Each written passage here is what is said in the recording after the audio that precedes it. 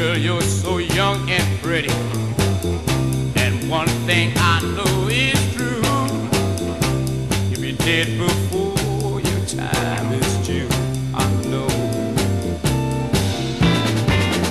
Watch my daddy in bed and crying. Watch his hair been turning gray. He's been working and slaving his life away. Oh yes, I know. Welcome back to the Philip K. Dick Book Club. In this podcast, I dedicate each episode to a story of Philip K. Dick, and later on I'll be looking at the novels in probably several parts per episode. But right now we're still looking through many of the early stories. We're in 1953. We're nearing the end of 1953 with the story "The Planet for Transients." There's no "the" there, just "Planet for Transients."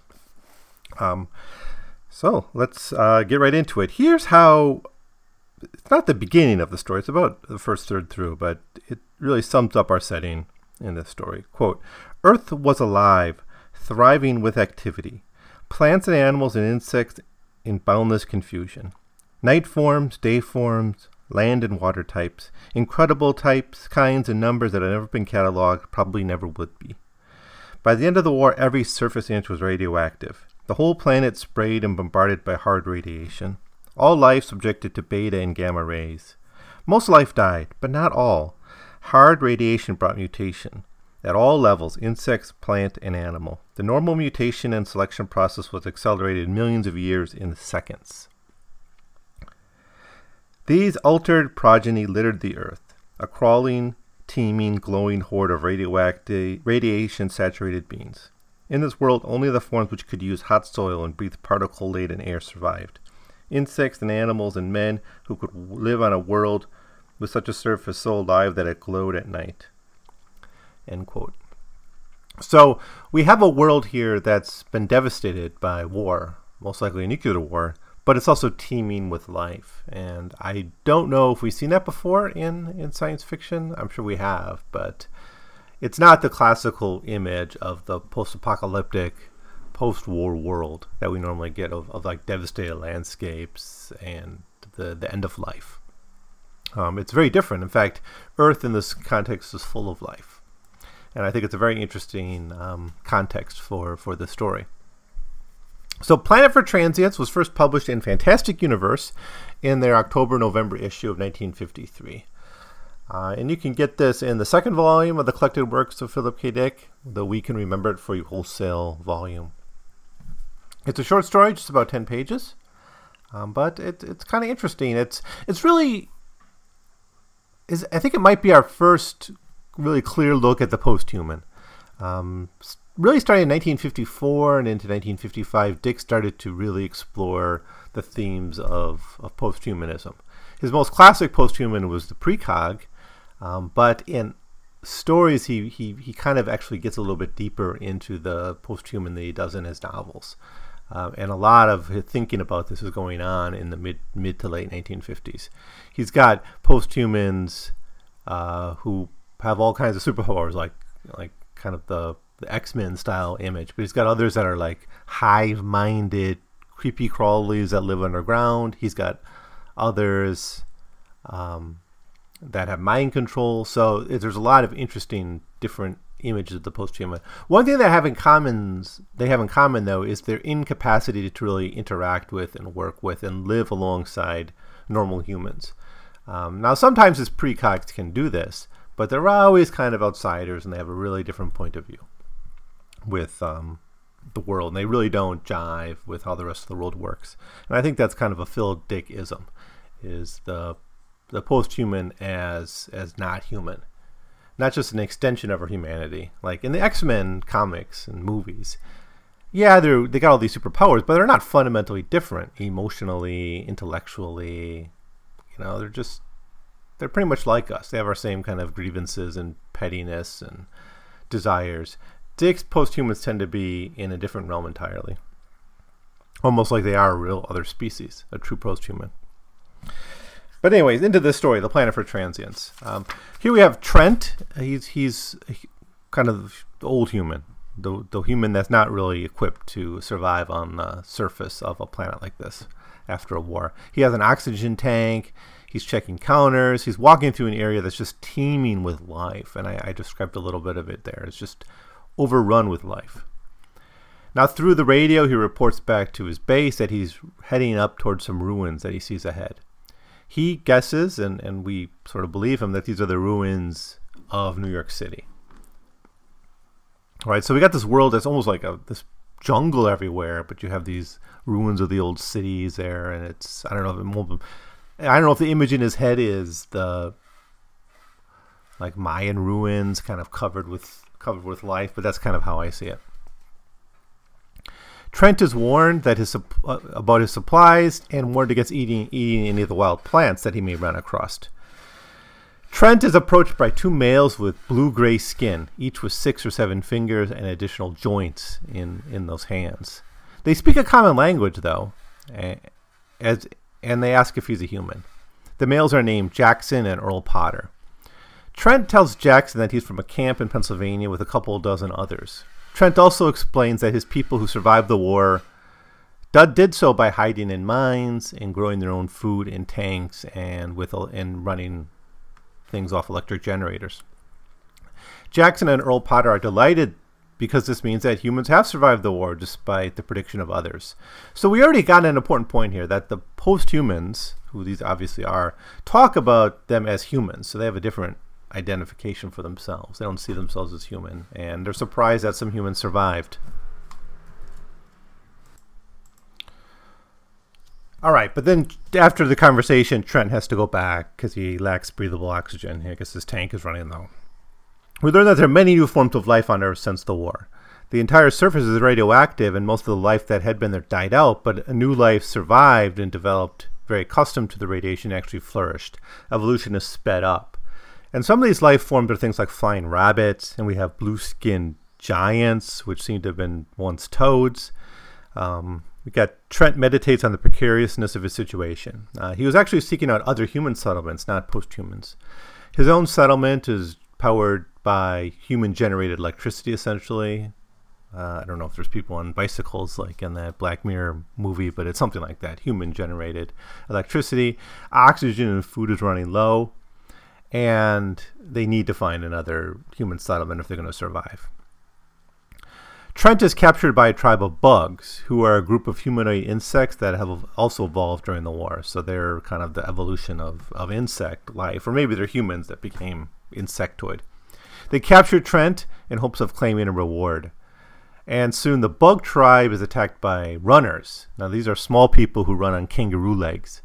And again, are they kangaroos that evolved into look humans, or are they humans that evolved kangaroo legs? It's probably the latter. The runners inform Trent that there's a tribe of humans in Canada that they had contact with, but have disappeared. So he follows their lead to the north, but finds the settlement abandoned as the runners told him it would be. He contacts his community, tells them that there was a settlement, but it's been empty for a few weeks. And while they're sending aid to Trent, it's going to take a couple days, and Trent's oxygen will only last 1 day. So while waiting for either a rescue or his death, Trent sees a rocket landing nearby. All right, the man who gets out of this rocket ship is named Norris. And he asks Trent about his mine and if they're survivors. And he tells him that, there's this settlement with about 30 people, including some people who are out looking like he is. And Norris tells him that they can take half of his settlement out, picking up the rest in another week or so. Norris is from the survivors of this Canadian settlement he found, which left Earth on a refurbished bomb that they used to leave. So we got the repurposing of a device of war for a device of peace. We've seen this before in stories like The Variable Man, and we'll see it a lot in the novel The Zap Gun. We find out that these people had resettled on Mars, but they have plans to find better locations in outer space. Reclaiming Earth is not an option because that would mean the death of all the species that have evolved since the war. You can't reclaim Earth to their environment without killing all of this new life that has emerged. Right? So it's almost an ecological either or. You can't really adapt. Humans can't adapt to this climate, but to make the Earth habitable again would be genocide, essentially. And Earth is no longer for humans. Essentially, that's what Norris tells him. To survive, humans must move on. The war have transformed humans from the owners of the planet into transients, into tourists. So in my view, this is a really wonderful story. It's got a great message that somehow humans, through their violence, through war, have lost their claim, their right to own Earth. But that's not necessarily the end of the human story, because there is a frontier.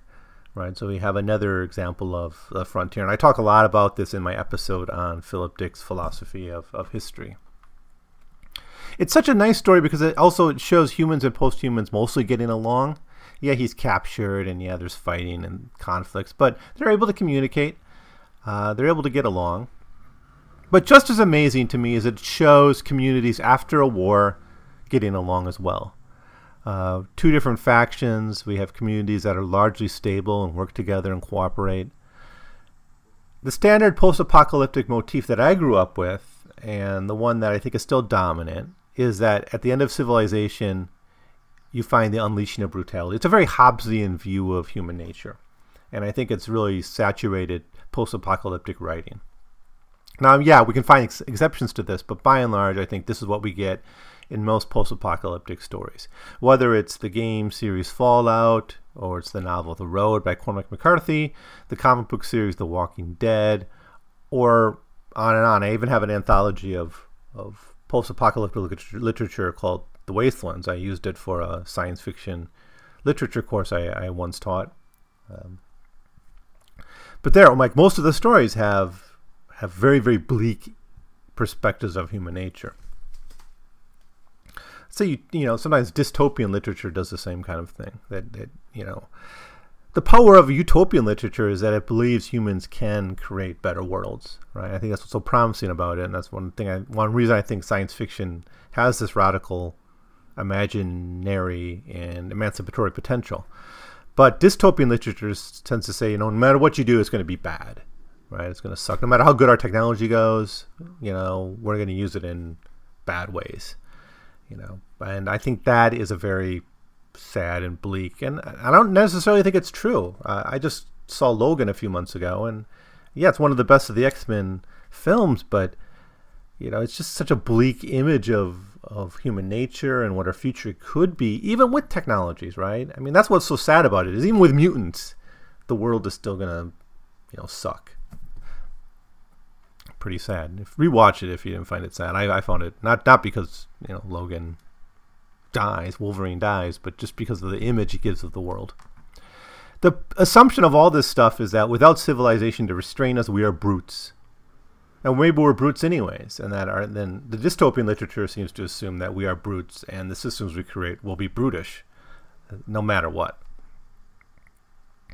I'll say a lot more on this over the course of this series, especially with novels like Dr. Blood Money. But essentially, I think Dick doesn't believe that the destruction of society necessarily brings out the worst in us, that it can bring out the best in us. It can increase our needs and inclination to solidarity and community and cooperation. And we have that here. Even between the post-humans and the humans, you have a bit of cooperation, even though they're so different. But even between the human groups, you know, the fact that Norris sends back rockets to find other people, right? You can't imagine the people in The Walking Dead doing that, really, going back for survivors from an opposing clan group. The central theme of this story, of course, is post-humanism and the future of Earth without us. And I think there was a book written, like a science book, popular science book written, kind of Earth After Us or something, that plays with this idea. What would happen if humanity just disappeared one day, right? And the presumption of many writers and scientists is that life would thrive on this planet without us. But this is an uncomfortable idea, but it's common. You know, people think about this from time to time, right? Especially with climate change and things like that. But it was pretty innovative in the 1950s. As a cliche about apocalyptic literature states, it is easier to imagine the end of the world or the end of humanity than the end of capitalism, for instance, right? And people like Slavoj Žižek have written about this and thought about this. Why is it that we are full of post-apocalyptic literature, stories about the end of humanity or stories of the last man or whatever, But stories that imagine a slightly different economic system are seen as fantasy. It shows kind of maybe the limit of our imagination.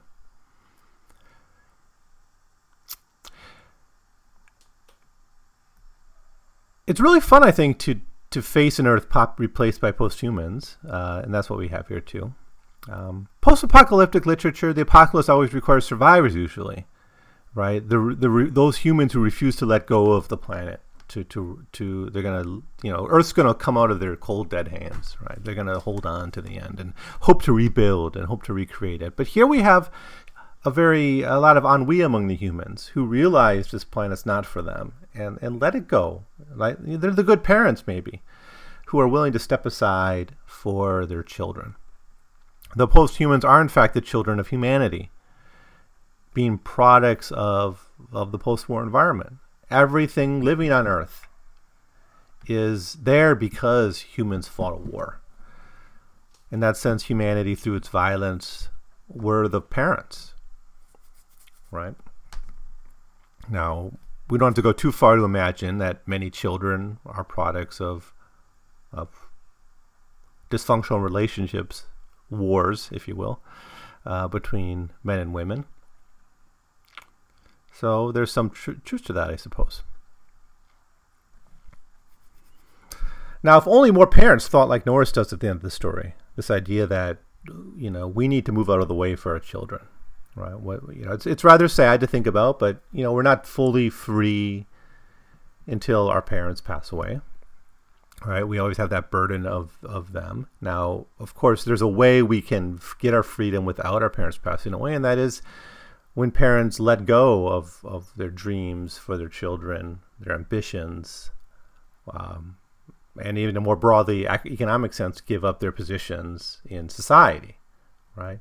If you look at the people who run our societies across the world, they tend to be really old people, right? And we don't often listen to our children. We have voting ages are quite late, 18 or something. In Taiwan, I think it's not till 21 or 19 or 20 or sometime that you can vote. It's later, and our leaders are all old and pretty ancient. Look at Congress in the United States. Imagine what world we would have if those people did pass on their authority to younger people. Quote, this is what Norris says at the end, quote, "Earth is alive, it's teeming with life, growing wildly in all directions. We're one form, the old form. To live here, we'd have to restore the old conditions, the old factories, the balance of life as it was 350 years ago. A colossal job. If we succeeded, if we managed to cool Earth, none of this would remain." So I submit this is the real story, the real theme of The Planet for Transients. It is a warning against conservatism. It's a warning against the orientation of our society should be the values of the last generation, of the old. We should be doing the opposite.